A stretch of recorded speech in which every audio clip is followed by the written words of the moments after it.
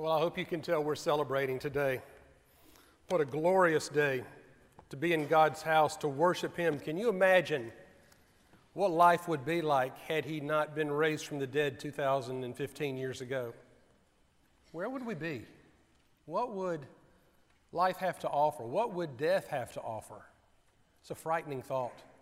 But because of what Jesus did for us on the cross, in the tomb, on Sunday morning, we are here as people who have hope in this world and in the world to come. I'm starting a sermon series. I thought Easter Sunday would be a good Sunday to do that, on the commands of Christ.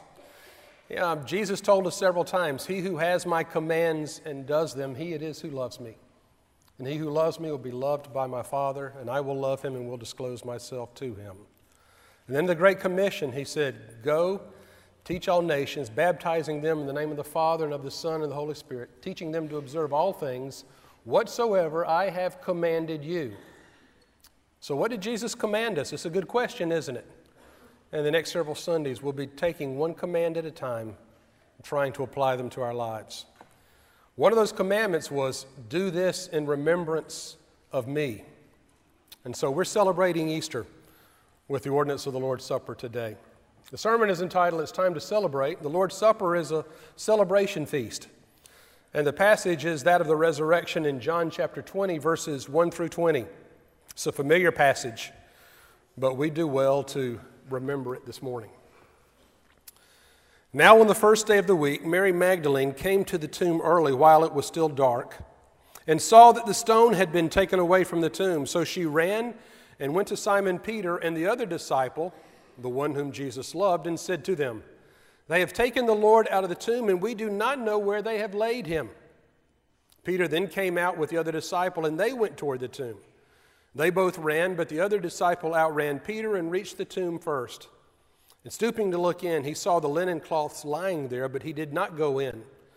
Then Simon Peter came, following him, and went into the tomb, and he saw the linen cloths lying, and the napkin which had been on his head, not lying with the linen cloths, but rolled up in a place by itself. Then the other disciple, who reached the tomb first, also went in, and he saw and believed, for as yet they did not know the scripture, that he must rise from the dead. Then the disciples went back to their homes. But Mary stood weeping outside the tomb, and as she wept, she stooped to look into the tomb, and she saw two angels in white sitting where the body of Jesus had lain, one at the head and one at the feet. And they said to her, "Woman, why are you weeping?" And she said to them, "Because they've taken away my Lord, and I do not know where they have laid him." Saying this, she turned around and saw Jesus standing, but she did not know that it was Jesus. And Jesus said to her, "Woman, why are you weeping? Whom do you seek?" Supposing him to be the gardener, she said to him, "Sir, if you have carried him away, tell me where you have laid him, and I will take him away." And Jesus said to her, "Mary." And she turned and said to him in Hebrew, "Rabboni," which means teacher. And Jesus said to her, "Do not hold me, for I have not yet ascended to the Father, but go to my brethren and say to them, I am ascending to my Father and your Father, and to my God and your God." Mary Magdalene went and said to the disciples, "I have seen the Lord." And she told them that he had said these things to her. And on the evening of that day, the first day of the week, the doors being shut where the disciples were, for fear of the Jews, Jesus came and stood among them and said to them, "Peace be with you." But when he had said this, he showed them his hands and his side. And the disciples were glad when they saw the Lord. I imagine that's one of the greatest understatements in Scripture. The disciples were glad. I bet they were astounded. They were beside themselves. And they fell on their faces at the feet of the risen Lord. Bow with me. Father, as we gather to worship you this day, how grateful we are that God in his love and mercy sent you to be born, to live a sinless life, to die an atoning death on the cross, and to be raised victoriously from the grave. Without you, O Lord, we would be hopeless. But with you, we can have life and have it abundantly, and we can have eternal life to come. We worship you, and we praise you and thank you. In Jesus' name, amen. Well, this morning, as dawn is breaking over the rim of the earth, I can just imagine in my mind's eye seeing millions of people rise to celebrate the greatest event that ever occurred in human history. So great, in fact, that it forever divided time in half from BC and AD. BC, before Christ, AD, Anno Domini, in the year of our Lord. So even people who don't believe in Jesus are still forced to date their lives and their days from the year of our Lord Jesus Christ, 2015. Today is V-Day, Victory Day, because Jesus is alive. This is celebrating the resurrection of Jesus Christ is the greatest victory in the history of the world, and I don't care what victory you want to talk about, if it's Alexander the Great or Caesar or Napoleon or MacArthur or Patton or any of those great generals.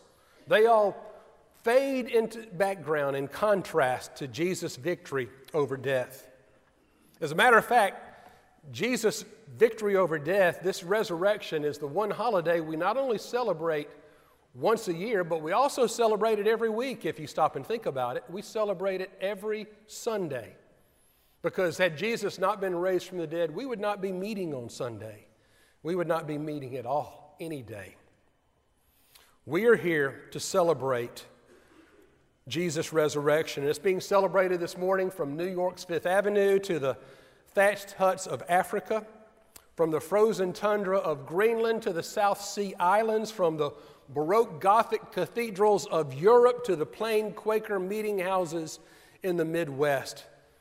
Today we're gathering in 500,000 churches to worship Christ risen from the dead in over 2,000 different languages, and all of us together are declaring He is alive. He is risen indeed. As we celebrate the Lord's Supper, there's some things I want to talk about the resurrection, looking at its impact on the past, on the present, and on the future. In the past, it is a fact of history. Jesus' resurrection from the dead is a fact of history, and whereas no one can technically prove the resurrection, that's by design, because Jesus wanted us to believe by faith. He said, without faith, it's impossible to please God. And so there'll always be a small element of faith required in order to believe in Jesus and believe the resurrection occurred. But let me tell you, there is a lot of objective evidence in history to verify Jesus' life and death and resurrection. Most of the arguments against Jesus have been offered against the truth of the resurrection, so let's look at them briefly. Just a few things that people have posited to argue against the resurrection of Jesus. And I guess the most popular one is that someone suggested that they just stole Jesus' body.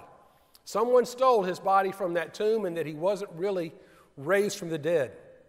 But the question then is, by whom? Who stole his body? His enemies? The religious authorities? If they stole his body, then when the disciples began to go out and preach that Jesus had been raised from the dead, why didn't they just produce it? Why didn't they just bring out his body and stop Christianity in its tracks? Not his enemies or authorities. What about the Roman soldiers? Maybe they could have stolen the body. Well, it was their job to guard the body.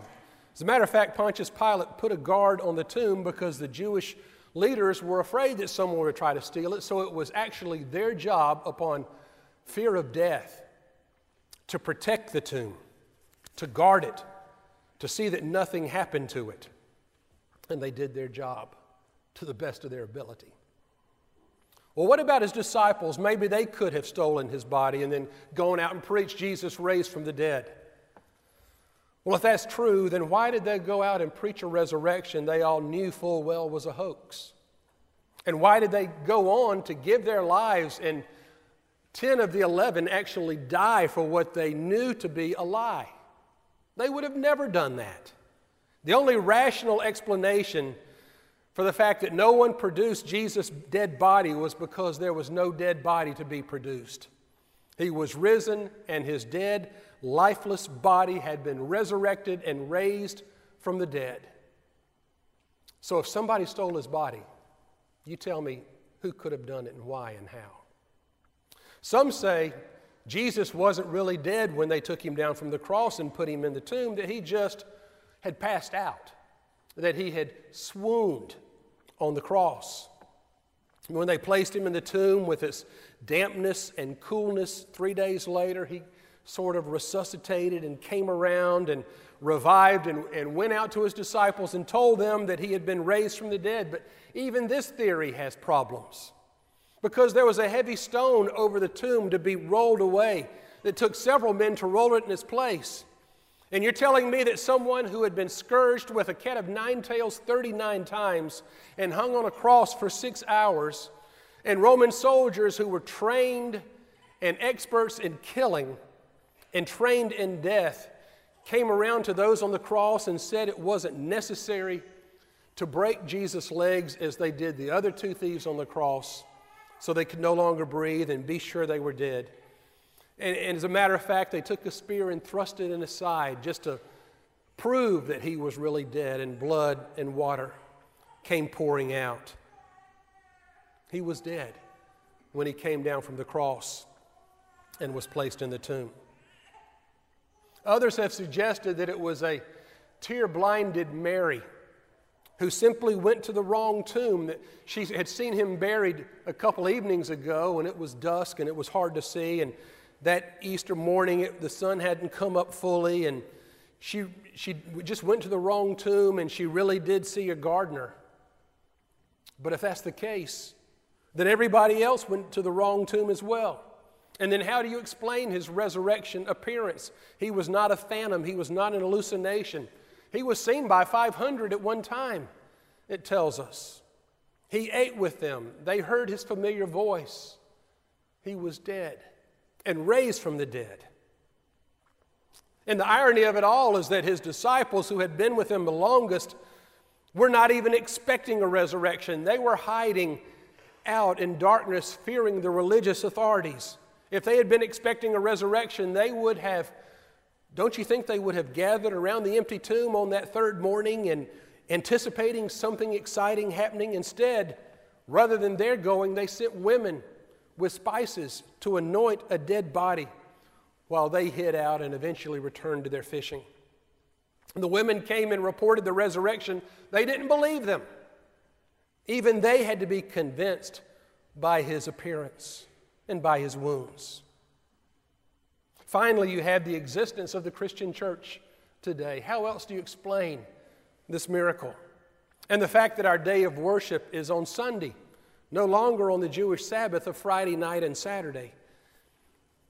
And how do you explain the fact that lives have been touched and changed? Someone who was headed in one direction, and Jesus saved them and came into their lives and made a dramatic and drastic difference and turned them around 180 degrees. How do you explain that? From frightened men like the disciples, hiding behind locked doors in darkness, to men of courage and faith, preaching the gospel boldly and triumphantly. As someone said, it's not so much what the disciples said, it's what they became. And what they became was a bold witness for Jesus Christ, because the resurrection is a fact of history. But secondly, we know the resurrection of Jesus Christ because he is alive today, and he is carrying out his ongoing mission in the world. It says just one page over in Acts 1:1. In the first book, O Theophilus, I have dealt with all that Jesus began to do and teach. So Jesus began to do and teach all these things. Who's supposed to continue it? You and I. Jesus began it. We are to continue it. As a matter of fact, I want you to be praying for 3 mission teams we have out right now. The Peru mission team, about 9 people from our church, left from Jacksonville about 4 o'clock yesterday, got to Atlanta at 5, departed Atlanta about 6, and got to Lima, Peru about midnight last night safely. Be praying for them this coming week. We had a youth mission team that departed and flew to Seattle last night and got in about midnight. About 12 of them, and about 9 more are headed out to Knoxville about noon today. So we are trying to continue the ministry that Jesus began. Like the song says, you ask me how I know he lives. What? He lives within my heart. And there he is. And there he will remain until he calls us home and we can see him face to face. It's a fact of history. It's an experience of life. Third and finally, the resurrection is hope of eternal life. We have something to look forward to.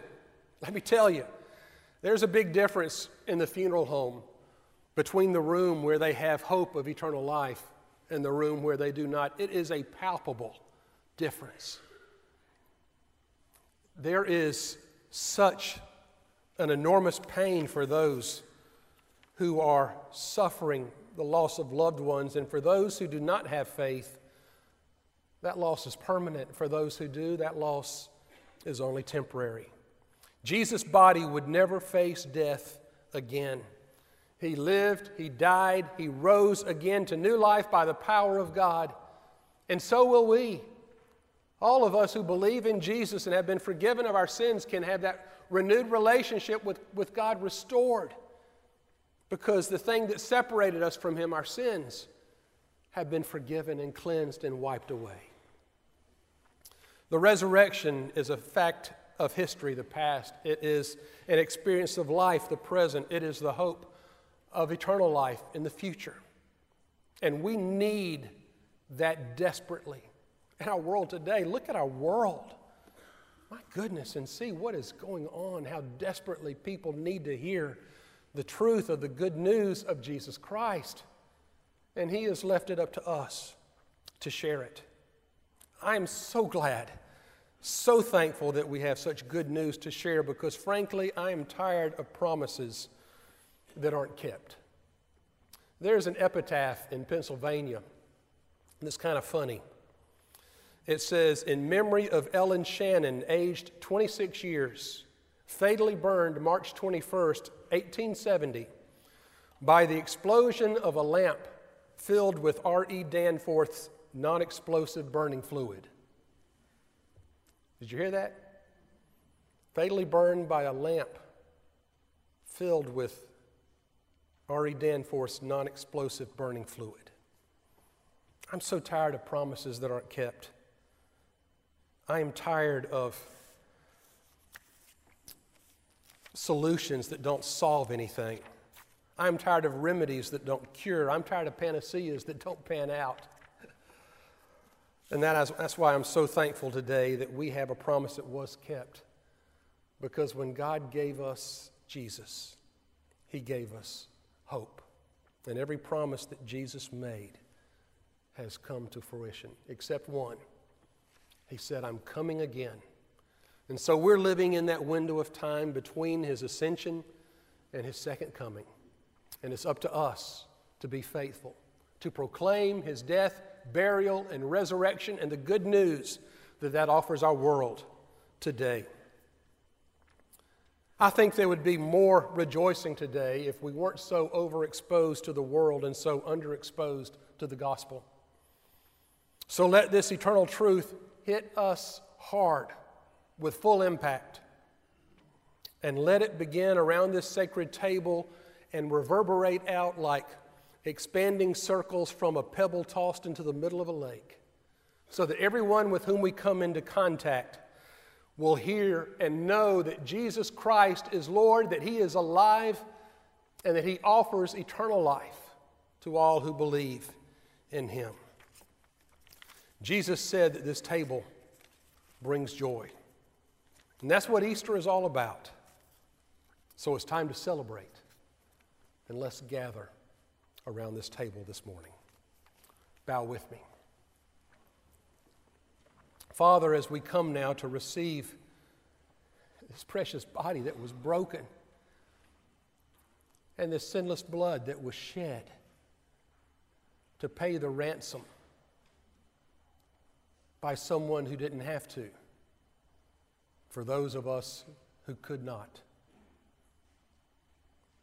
We come today rejoicing and celebrating the good news of Jesus and the resurrection that gives us a purpose and gives us hope and gives us a mission and gives us a responsibility to tell the world until the whole world knows our God reigns. For it's in your name we pray. Amen.